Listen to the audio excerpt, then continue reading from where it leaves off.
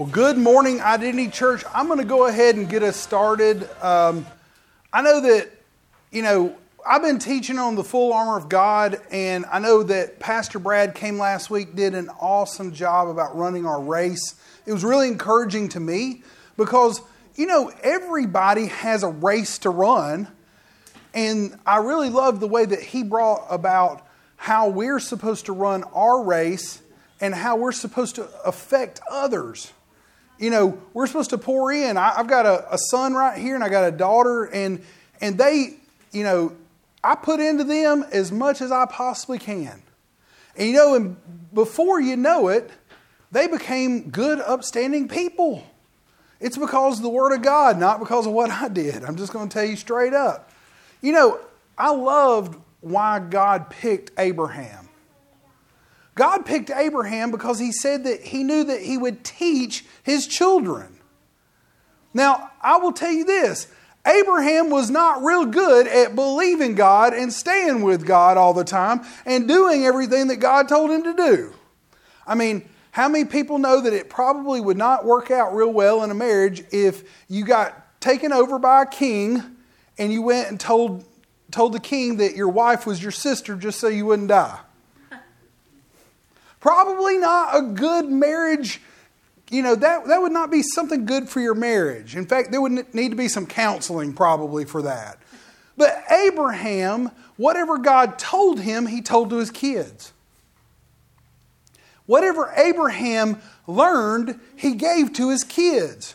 Whatever Abraham got or earned, he gave to his kids.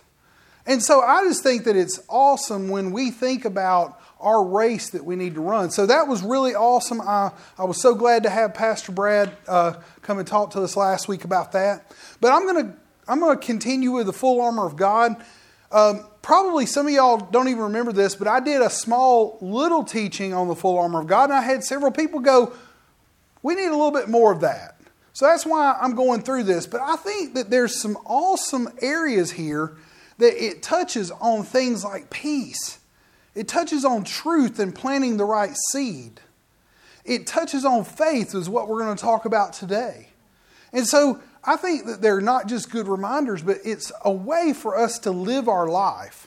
It's a way for us to actually say every single day, I'm going to put on this full armor. I'm not going to walk around with half armor.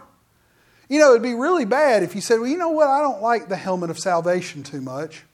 It makes my head sweat, right? So I'm not going to put the helmet of salvation on today. Well, then you're not going to have your mind renewed. If you don't put on the chest plate of righteousness, then you're going to walk around and you're not going to know that you're in right standing with God.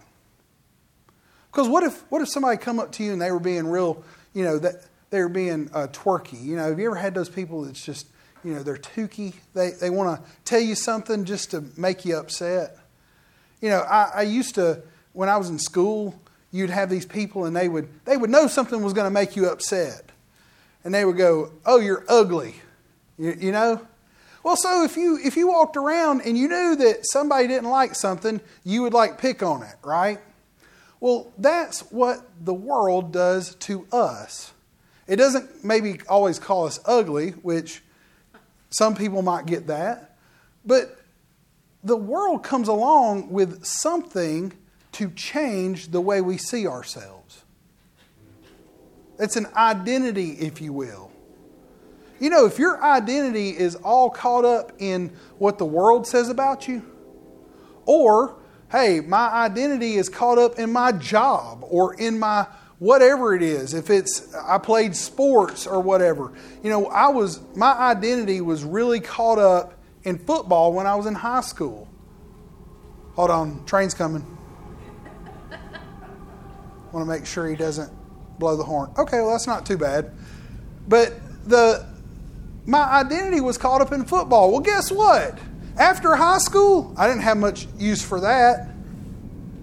See, everything that we do in life, if we put our identity in it and not our identity in who we are in Christ Jesus, then something's going to come along and take that other identity from you. And it's going to be hard. It's going to be hard to decipher, where do I go in my life?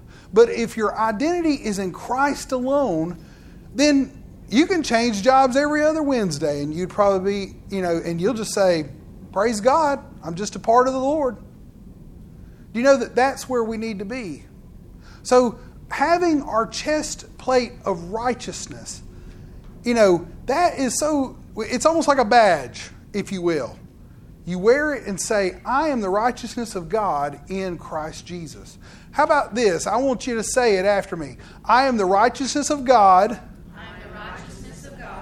In Christ Jesus. Do you know that when you got saved, He made you a new creature? He put that badge, that breastplate on you.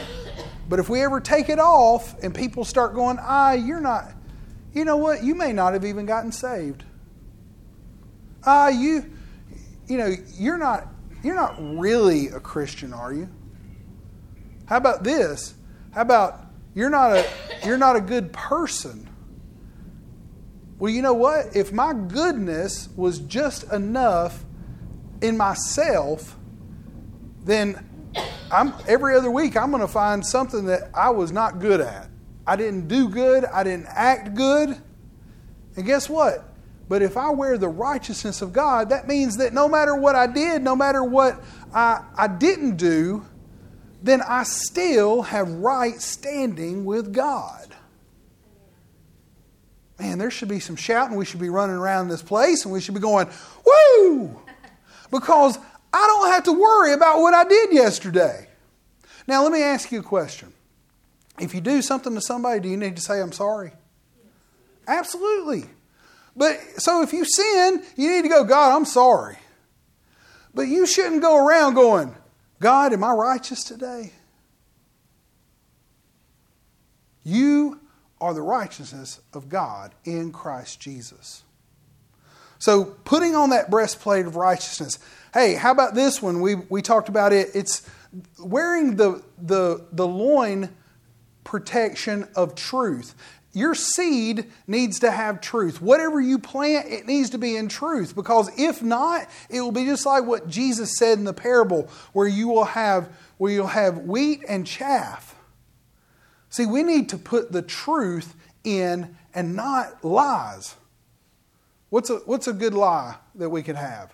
A good lie is that, well, you're not going to make it. You're never going to have enough. You're never going to be enough. Your family's going to leave you. You know what? That's lies. Because even if the people that you consider family today left you, God's going to send you other people. You know that one of the things about putting truth into our life is that we find out in the Word of God what the truth is, and then we say that.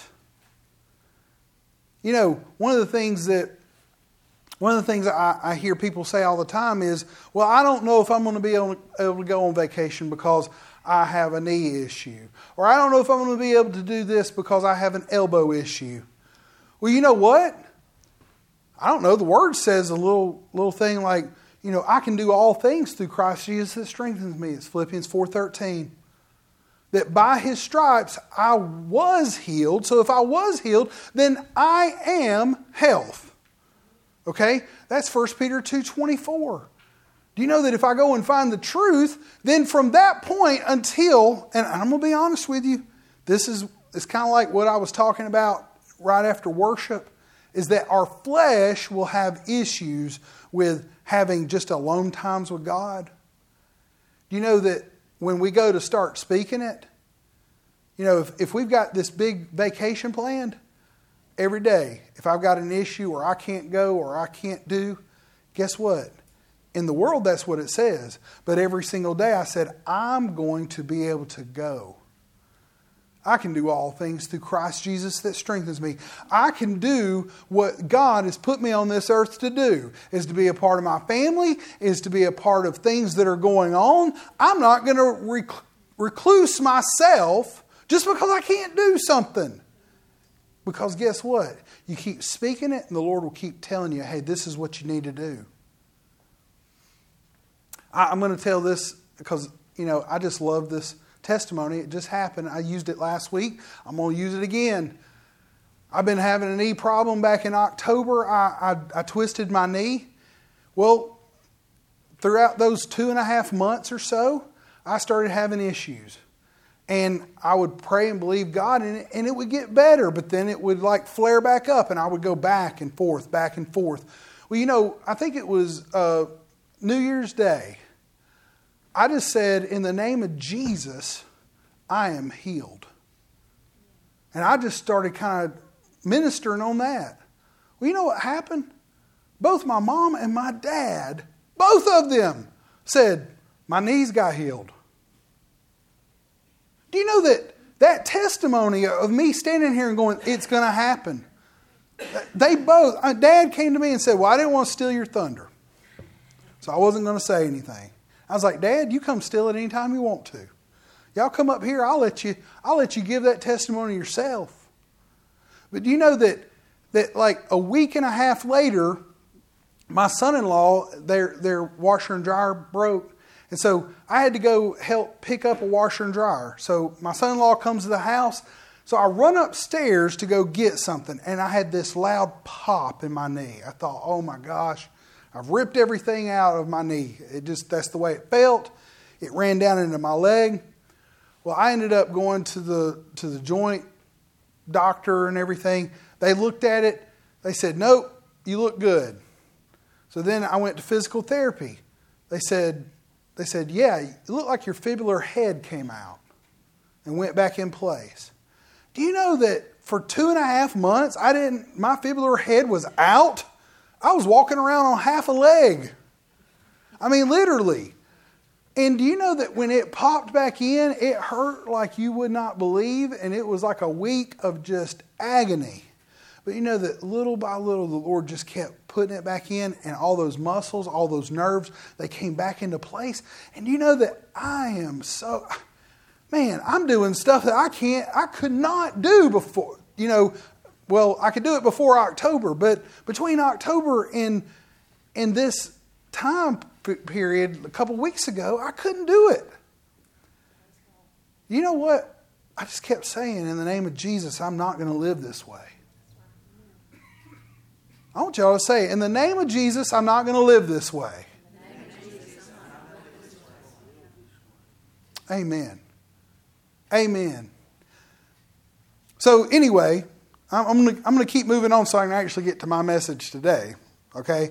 So when we look at and also the feet shod with the preparation of the gospel of peace. If you've got your salvation right, if you've got your righteousness in God right, then everywhere you go, you're going to have the peace of God that's going to go with you.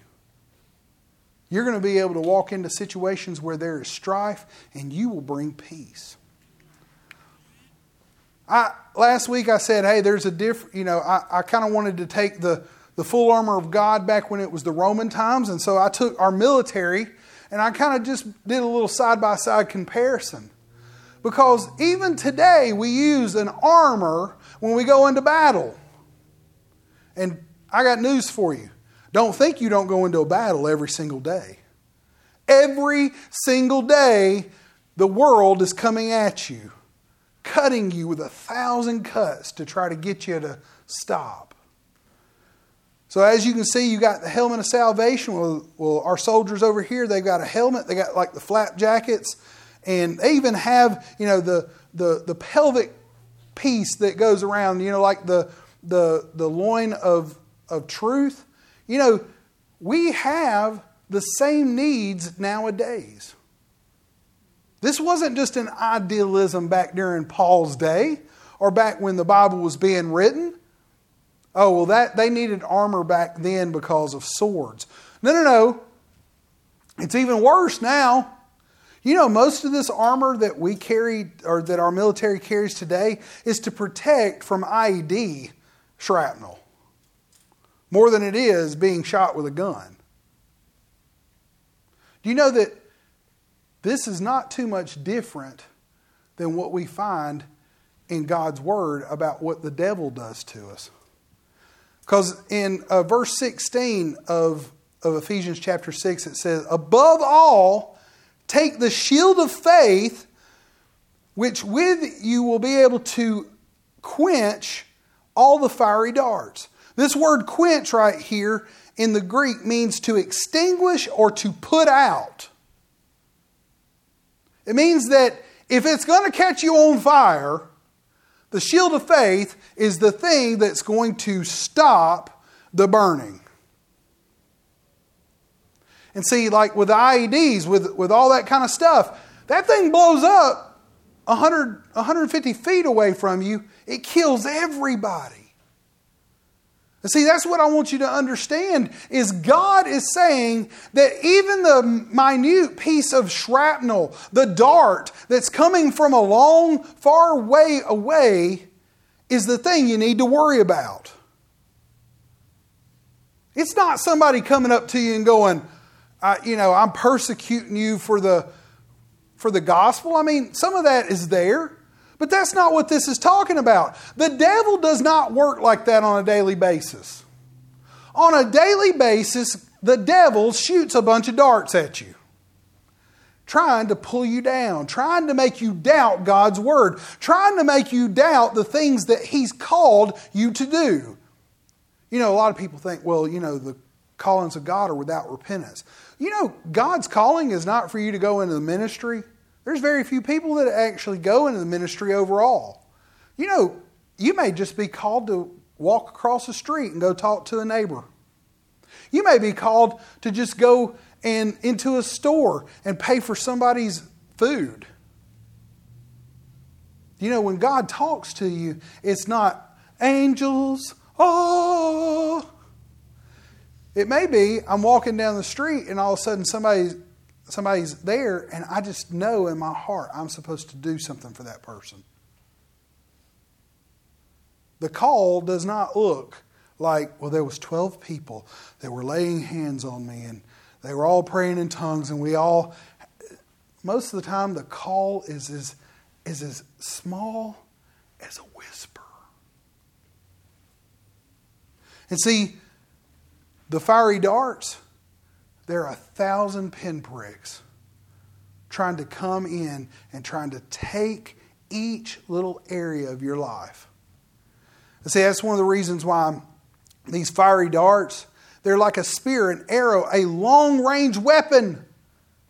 Satan doesn't do things in your face. Satan doesn't have any power to do anything against you. But if he can get you to start believing like he believes, then you know what happens? He can get you to do what he wants you to do.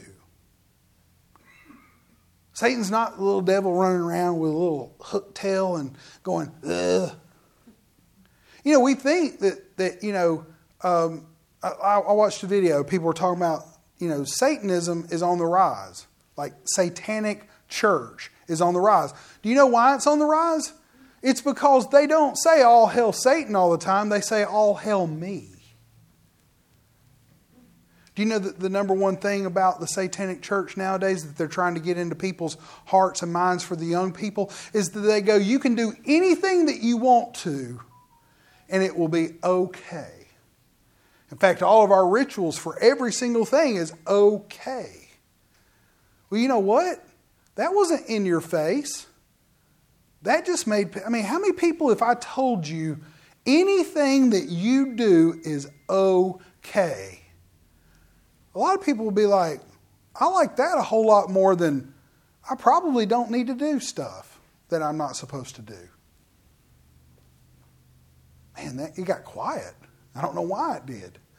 But there are people that are drawn to whatever will be, go right ahead. Do you know that the fiery darts, they look like pieces of gold?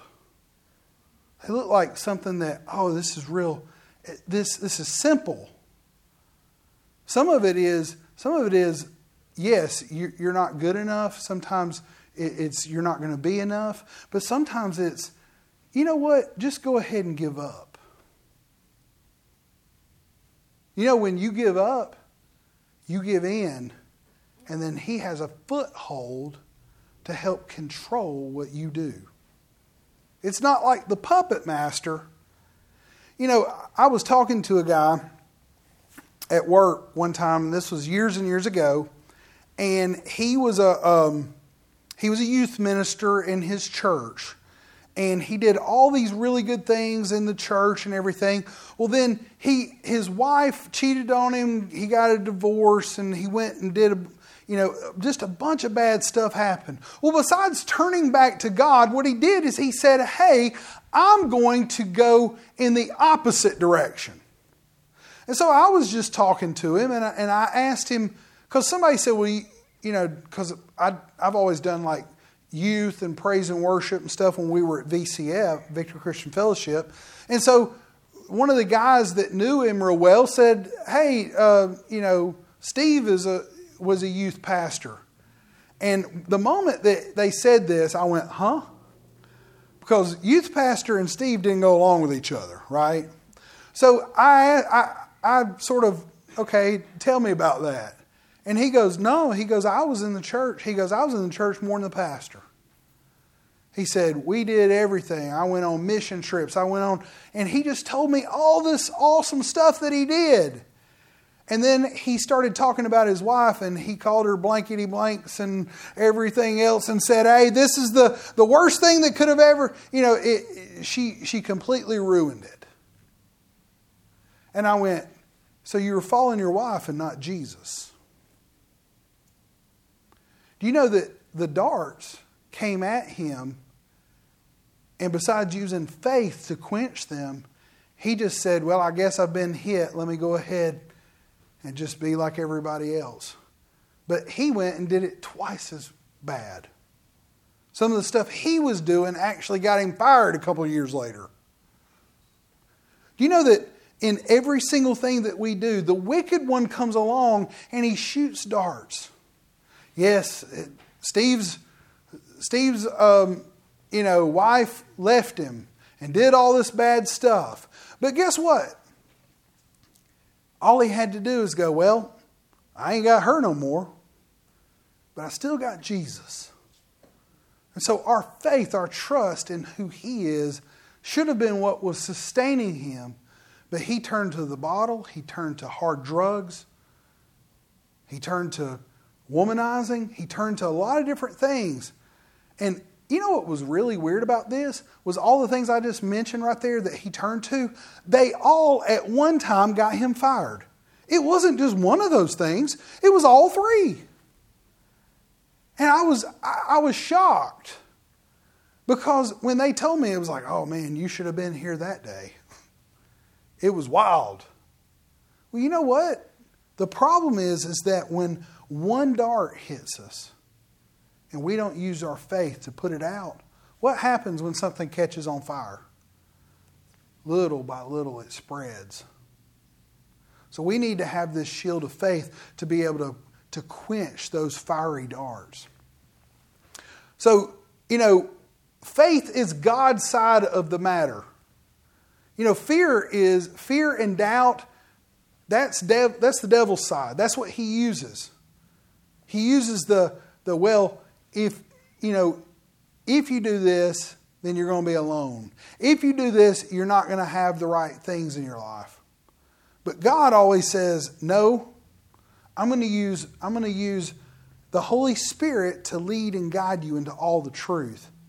In fact, faith is God's side of the matter. In Hebrews chapter 11, verse 1 through 3, it says, now faith is the substance of things hoped for, the evidence of things not seen. For the elders, so all these people in the past, like Abraham and Sarah and David and all these different people that God talked to, they obtained a good testimony.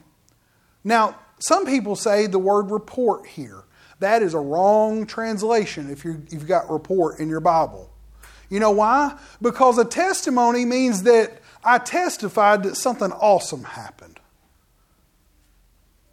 Does that make sense to everybody?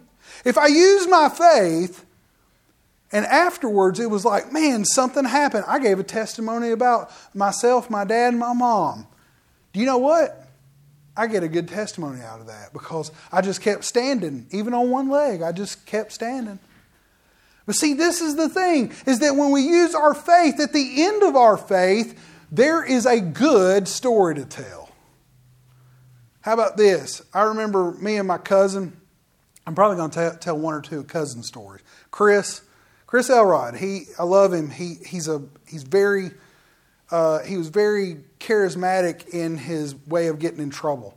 But when I was a kid, we would go places and go around and we would just get into the worst things. So we decided, I'm like 16 years old. I've got a full beard. So I went in and he wanted some cigars. And the only place we knew to get them was over at the Galleria. There was this smoke shop over there. And they had like the humidors, So Chris was like, hey, let's go get some cigars. So I go in there and I buy them. The guy doesn't even card me. He doesn't do anything. I buy these cigars. We're coming out of the place over there where the Winfrey Hotel is or whatever it is now. But it's that long little curve thing right there. Well, back in the early 90s, they had these huge, like, carved out swans that were right beside the signs. They were shrubs that had been carved into these, like, swan heads with a G type deal. Well, so Chris, in the good redneck fashion that it was, he had no brakes most of the time because his master cylinder on his car was always busted. Okay, so we're going flying down this road probably faster than we needed to be. And besides hitting the car in the back that was parked down there waiting on the red light, he's in the left lane. He jumps the curb and he runs slap over this swan. And I'm talking about there is brake fluid and everything else is just pouring out into where they probably could not even put another shrub back. In fact, nowadays it's just a huge sign because probably there's still brake fluid from his car. But my whole point behind this is that when we started seeing, when we had this happen, I had to get out of the car because we were stuck on top of the swan. And I had to bounce it up and down, up and down, up and down. And he's putting it in reverse. He's kicking like all this dirt and just like wood chips and everything. I'm covered. The front tire is just like kicking it up on me. Now, we get off of this thing. We're trying to get off of it because you know what happens if Hoover gets a hold of you? We go to jail. No matter if it was an accident or not, the way it looked, like we tried to do that. But do you know that we got out of there, and for the last 30 years, I've been going around going, here's a story I could tell. Now, it's not a good testimony, but it is a good story. Do you know that sometimes, when we use our faith, we go on a mission trip and we see people that are set free, that get saved, that get healed. We go into our streets and we pay for somebody's lunch and we pray for them and we see them get saved, get set free. Do you know that there's saved people walking around here that are not set free? Definitely. So, you know what? Our ministry is not just, where's the sinners? Well, they be all out here. I'm not worried about the sin. If you're saved or if you're not saved, you both need Jesus. You both need to be set free. Now, the person who is saved has the Holy Spirit on the inside of them, so it's a little bit easier to minister to them. You don't have to do as much explaining, and you also don't have to, preach the gospel to them most of the time. But they still need to be set free. Do you know that when we have a good story to tell, we need to tell that to others? Verse 3 says, by faith we understand that the worlds were framed by the word of God, so that the things which were seen were not made of the things which are visible. We already know, the world even admits this, that there was a big bang. There was something that happened where there was nothing. And then now we have all of our stuff. Well, if that's the case, if people believe that there was nothing, whatever you want to call it, which I don't really buy into the whole Big Bang thing, and everything came out of a pinprick, but God himself, when he said, let there be light, all the stars were created. When he said, let there be without form and void on the earth, guess what happened? All the world started coming to be. Let there be water and the faces of the water, both in the deep and above. These things happened at his word.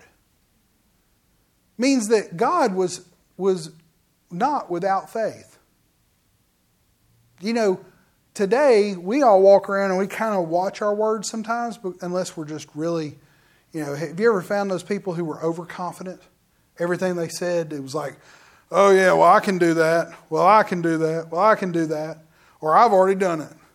Oh, I did it better. Right? I always love the oh yeah, well I've already done that and I've done it better. Do you know that in everything that we do, whether it's working, if it's out in life, if it's teaching our kids. I was telling Caleb yesterday, I played football in high school. I played guitar. I did all these different things. And do you know that not one time did I enforce upon Caleb to do something that he didn't want to do? You know why? Because he's not me. In fact, he's built a whole lot different than I am. I mean, he probably weighs 200 pounds right there. I was 200 pounds when I was born. So, I mean, it's a whole lot different. I mean, this was just, So when he started playing baseball, I told him, I said, you don't have to play. He played for a few years. He enjoyed it. He liked it. He was one of the best left-handed hind catchers I've ever seen. I haven't really seen any, but he's one of the best ones I'd seen. And I actually taught him how to throw down third by scooting past the plate. And that's one of the reasons why you don't see too many left-handed hind catchers, is because it's hard to throw down to third, if you wanted me to teach you some baseball stuff there. But my whole point behind this is that he wanted to do that. Okay, I'll let him. He's playing lacrosse right now. I know nothing about lacrosse. I mean, absolutely nothing. Do you know that I didn't try to make him play football? I didn't try to make him play guitar. He wanted to learn how to play piano. I helped him out. He wanted to learn how to play drums. When we first moved into this building, he took the time and he did it. I don't play drums. Do you know that one of the reasons why I bring this up is because this is something that we need to understand about where God is at in our lives. Our overconfidence or our underconfidence, it will change our life, but it'll also change the lives of people that are around us. But if we're balanced between His Word and between His Spirit, then I can be led by the Spirit to help Him do whatever He needs to do. And I can also give Him the Word so that He can launch and do the things He's supposed to do. This is the same in life. If you work a job, you're having to balance it between the Word of God and the Spirit of God, because the Spirit of God's going to have to teach you how to navigate, and the Word of God's going to give you the foundation to be able to float into these bad areas. See, we need to understand that when God framed the world, He had faith in what He said. We need to have faith in what we say by the Word of God and allow the Spirit of God to propagate us into the right areas. So if you keep going down here in Hebrews chapter 11, verses 32 through 34, we find that it says, "And what more shall I say? For the time would have failed me," which means that, hey, I don't have enough time to tell you about people like Gideon and Barak and Samson and Japheth and David and Samuel and all of the prophets. Verse 33, for through faith subdued kingdoms, worked righteousness, obtained promises, stopped the mouths of lions, quenched the violence of the fire. See, when these fiery darts come, we don't typically see them as actual physical fire. But we know that there are people who, they were burned. John the Beloved that wrote the actual Gospel of John, do you know that they boiled him in oil? Like there was a vat of oil, they boiled him in the oil. When they told him get out, he popped out of the oil and he was not singed or burned. Do you know that these are some of the things that God said, hey, I've still got some stuff for you to do. Do you know that he quenched the fire? They escaped the edge of the sword. Out of weakness were made strong, became vigilant in battle, turning the flames of the armies of the aliens. Yes, this is for alien invasion. If we have the people come down, they start trying to take over, we have to have faith. No. See, people that were coming from the outside that weren't supposed to be there. Sometimes we look at, especially nowadays, how many people know that when we hear aliens other than the space ones, it's usually illegal aliens, right? Well, it's because they're not supposed to be there. They've not went through the process of becoming a part, right? So, like my sister-in-law is from Mexico. She and her family came over here when she was like 15. She's a U.S. citizen. Well, she's not an alien anymore. She's not an illegal alien. She's a part. Okay? So my whole point behind this is that when we're a part of the faith of God, then that means we're supposed to be there. Some of these people, they had good intentions, but they weren't supposed to be there. They were the aliens that they were talking about that was coming in and trying to take over or to do things that they weren't supposed to do. We need to know where our part is to play, and we need to play that part. What if we have weak faith? Then we need to lean on Jesus. One of the people that they quenched the fire was, we'll find out, Shadrach, Meshach, and Abednego. In Daniel chapter 3, verse 24, it says, Then King Nebuchadnezzar was astonished, and he arose in haste and spoke, and saying to his counselors, Did we not cast 3 men bound into the midst of the fire? They answered and said, King, true, O king. Look, he answered, and I see 4 men loose, walking around in the midst of the fire, and they are not hurt, and the form of the 4th is like the Son of God. See, this was pre-incarnate Christ, Jesus. Do you know that when we step out in faith, you've got the Holy Spirit, you've got Jesus, and you got the Father that are all indwelled in the things that you are supposed to be doing. Your faith is to stand and know that they're in the midst with you.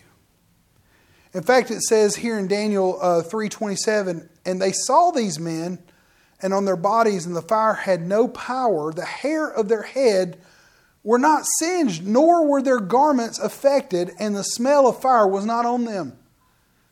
It means that there was like a force shield of the Holy Spirit that was around these guys. And they're walking around in the flame and the fire and the smoke, and all these different things are happening, and it's not even close to them. They didn't even come out sweating. You know that the whole point behind this was they decided to stand up to the king, because the king had gotten into this thing where if they blew the horn, you had to go bow to the king as God. And they said, "Oh, king, you live forever, but I'm not going to worship you. I'm going to worship God." And he was like, "Okay, well, I'm going to give you another chance." And he blew the horn again, and they didn't do it. And they were like, "Oh," his temple people were like, "Hey, they didn't do it again." So the third time, king's like, "Hey, I really like Shadrach, Meshach, and Abednego. I want them to live, but I've already been deceived into doing this." So he does it one more time, and they said no. And it really angered the king. And so that's why he made it like 5 times hotter, the furnace. Do you know that like a bunch of people died trying to make the furnace hotter? Do you know that when we get caught in our deception, when we get caught in the things that are happening in our world, do you know that a lot of times there's casualties? But if we're led by the Spirit of God, everybody that's a part of that, they make it through and they're not singed. Something to think about. In fact, I'm asking you guys to think on that this week. That there are times where if we allow Satan to, he will put us in a position where we can't back out. And if we keep going, then what we're going to do is we're just going to make it worse and make it worse and make it worse. Guess who looked like the idiot? The king. The king actually lost street cred, if you will. And it was because he didn't back out. Now the one true God shined out over the king that thought he was God. So if Jesus is in the midst of your problem, if you rely on His name. See, we have authority in His name. We can say, in the name of Jesus, I'm saying that it's going to work. Say that. In the name of Jesus, it's going to work.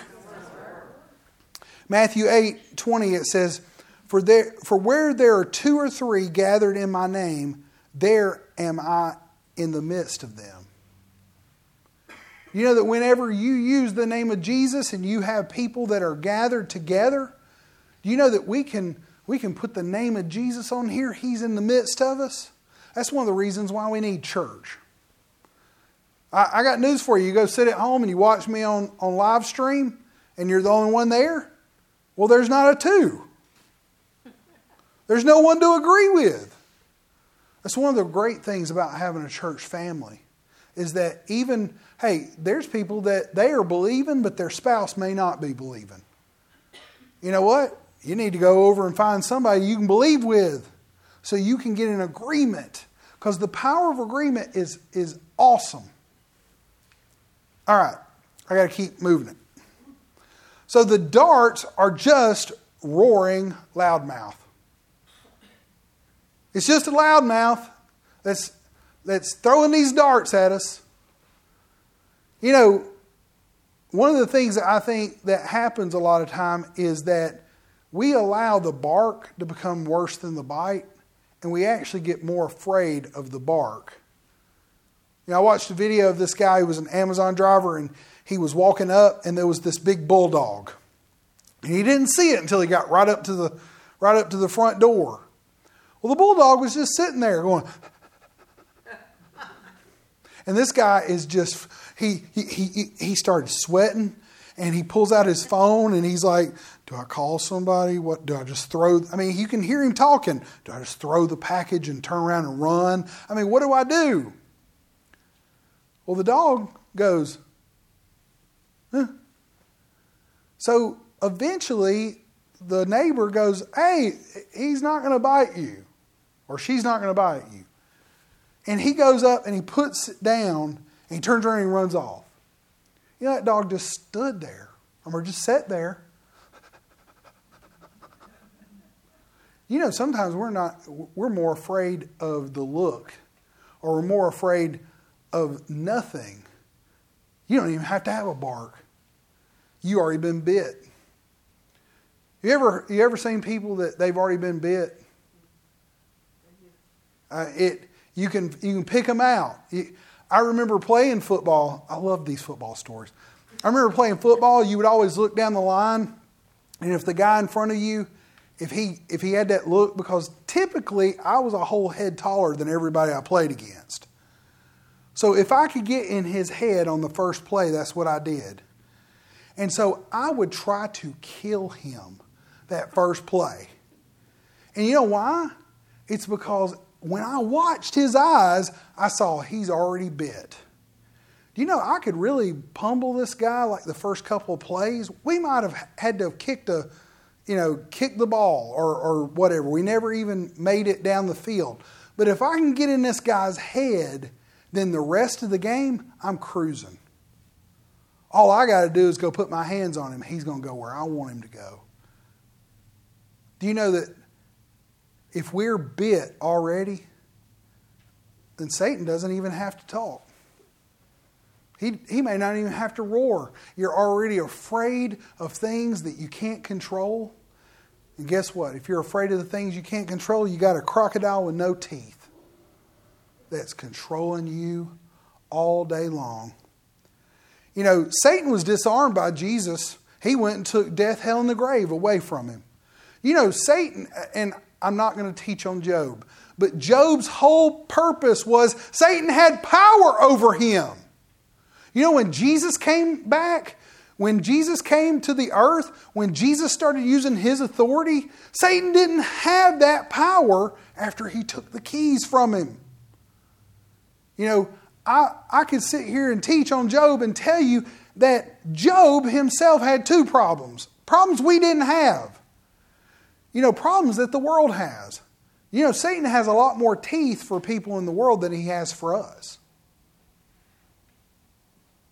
See, what you need to understand is that he's all roar and no bite for Christians. Does that mean that he can't hurt you? The answer is no. Only if we resist him can he not hurt us. And I want you to understand that, because it would be kind of like this. It'd be kind of like that guy that I was talking about. It'd be like my son right now. I can tell my son to go do something. I can say, hey, I need a bottle of water. He'll go run and get me a bottle of water. Well, you know, if Satan has already got a rapport with you, he'll tell you to do stuff and you'll just go do it. He doesn't need to bite you. He's already got you. But the moment that you know, if you don't resist, then he'll just keep pushing you and pushing you. Even Christians, he's not going to bite you. There's Christians that willingly do what the devil wants them to do. Willingly. And you go, well, how is that? Go find a Christian that is that's an alcoholic. Go find a Christian that's a drug addict. Go find a Christian that has went and had an affair on their spouse. Go find a Christian that gets mad and angry and lashes out at people. You go find one of those Christians, you're finding one that in one or two areas in their life, all Satan has to do is just go, wouldn't this be nice? Doesn't this feel good? James 4:7, submit yourselves therefore unto God, resist the devil, and he will flee from you. All right, so I'm landing this plane here. Do you know that one of the things that I want you to walk away with today is that faith has a weight. We have to understand that faith and doubt are two weights that can level themselves out, that can overcome. In Romans 12:3 it says, for I say, through the grace given unto me, to everyone who is among you, not to think more highly of themselves than they ought to think, but to think soberly, as God has dealt to each one a measure of faith. You know that this measure of faith is a weight. It means that every person who has received Jesus has received a measure of faith. Actually, I also think this has to do with the world. The world has to have faith in order to be able to do something. But they just don't have faith in Jesus. You know, I can have faith in lots of things. I can have faith in, the U.S. military. I can have faith in my job. I can have faith in all kinds of things. But at the end of the day, those are going to fail you. But the faith in Jesus Christ, it will never fail you. In fact, right here, we can see that I have an old-time, weight system here. And on one side you got faith and one side you got doubt. And everybody knows Mark 11:23. See, Mark 11:22 is the one that I like to scream and holler about, that, after the fig tree had died, Peter goes, man, that fig tree died just like you said, Lord. And Jesus turns around and goes, have faith in God. What are you so excited about a faith in a fig tree? Didn't you just walk on water? Didn't you just feed 5,000? Didn't you just see me flip the tables over in the, and like scatter all of the army that was in there? And you're so happy about a fig tree. Awesome. But Mark 11:23 says, verily I say unto you that whatsoever you shall say unto this mountain, be thou removed, be thou cast in the sea, and shall not doubt in his heart, but shall believe that those things which he saith shall come to pass, he shall have whatsoever things he saith. Now I want you to understand something. What he's saying is that doubt can stop you from moving that mountain. In fact, not too long before this, in Mark chapter 6, he went into his own hometown and he could get no one saved. He could get no one set free, no one healed, because they did not believe. He was astonished by their doubt. But see, on the other side, in Mark 14, it says, so he said, come to Peter. They're out on the water. Peter goes and he's walking on the water. And the thing that he said to him was, Peter goes, Lord, if it is you, bid me come. Well, it'd be a little bit like, if you said, Dusty, if it is you, give me $20. No, it's not me, guys. Sorry. No, Jesus is going, okay, well, you just put me behind the 8 ball. I gotta now go. Okay, well, come. So Jesus is walking out on the water. There's a big storm. Peter sees it. He sees that it's Jesus. He said, bid me come if it is you, Lord. And so Jesus says, come. So Peter stepped out on the water and he's walking. And you know what's crazy about this? Is that when we get into this, Peter had come out of the boat and he walked on the water to go to Jesus. But when he saw that the wind was boisterous, he was afraid and began to sink. Let me ask you a question. How many people's jumped into water? I don't care if it's in a swimming pool, if it's in the ocean, if it's in a lake, and you began to sink. I mean, anybody had that experience? Do you know that's what happens to us? Barring us walking on water. But do you know that one dart comes at us and hits us? It doesn't make us go and we fall into doubt. No, we have Satan throw one dart at us and then we sink a little. We have another dart, we sink a little. We just keep sinking until finally we're over our head. And you're needing people to help pull you up out of the mire. And it says right here, and he cried out saying, Lord, save me. And immediately Jesus stretched out his hand and caught him and said unto him, and this right here gets a lot of people twerked off. There's a lot of people that they read this and they go, oh, I just don't know if I believe that. Well, Jesus said it, so let's not, let's believe what Jesus says, okay? O you of little faith, why did you doubt? Now, did Jesus go, oh, yeah, I'm so sorry that all the waves and everything were happening around you, and that you saw it before you said, Lord, come, because it had been happening for hours. In fact, they were going to probably capsize and die. Peter's the one that said, hey, I'm willing to step out. No, Jesus he went after Peter here. And he said, why did you doubt? To me, Jesus, I think, in a lot of ways is telling us, why did you doubt? You've seen so many awesome things in your life. What caused you to doubt on this one thing? I mean, it would have been one thing if Peter had stepped off the water and all of a sudden went, and went into the water.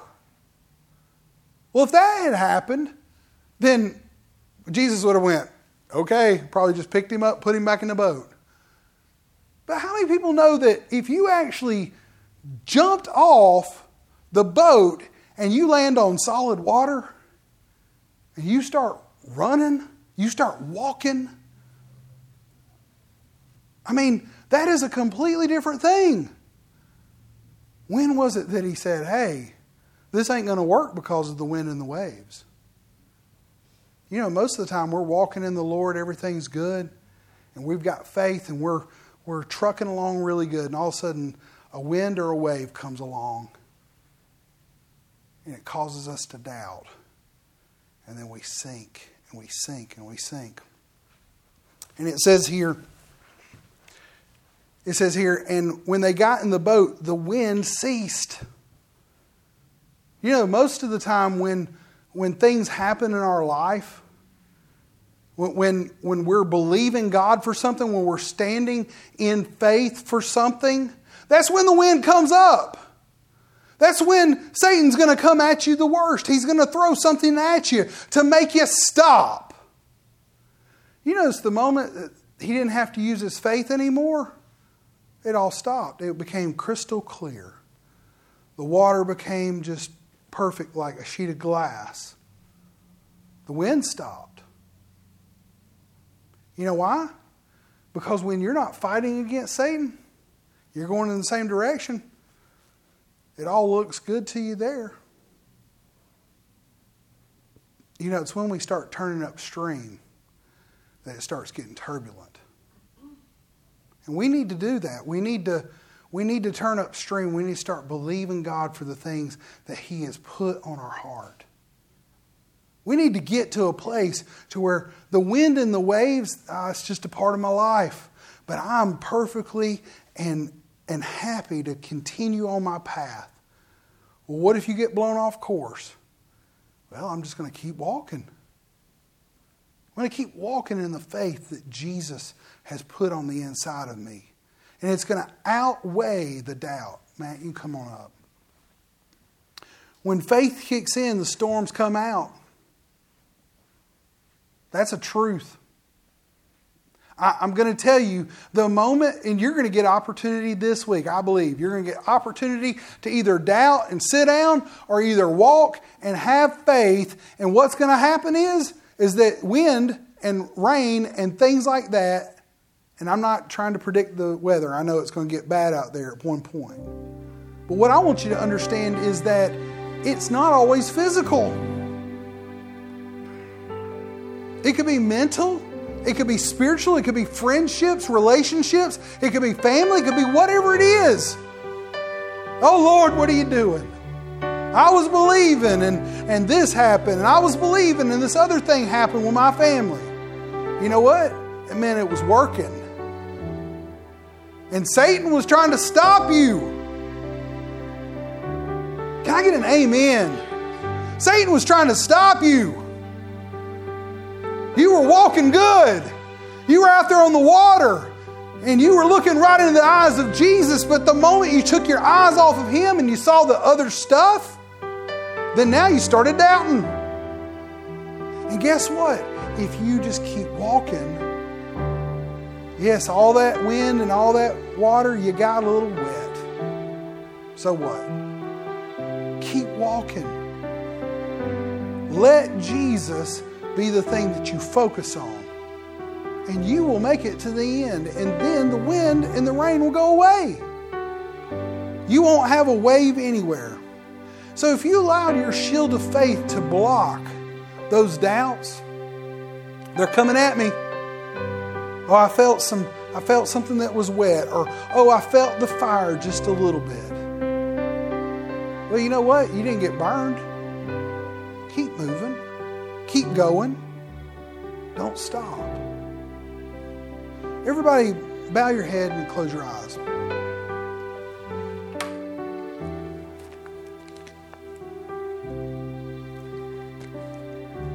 I'm going to pray.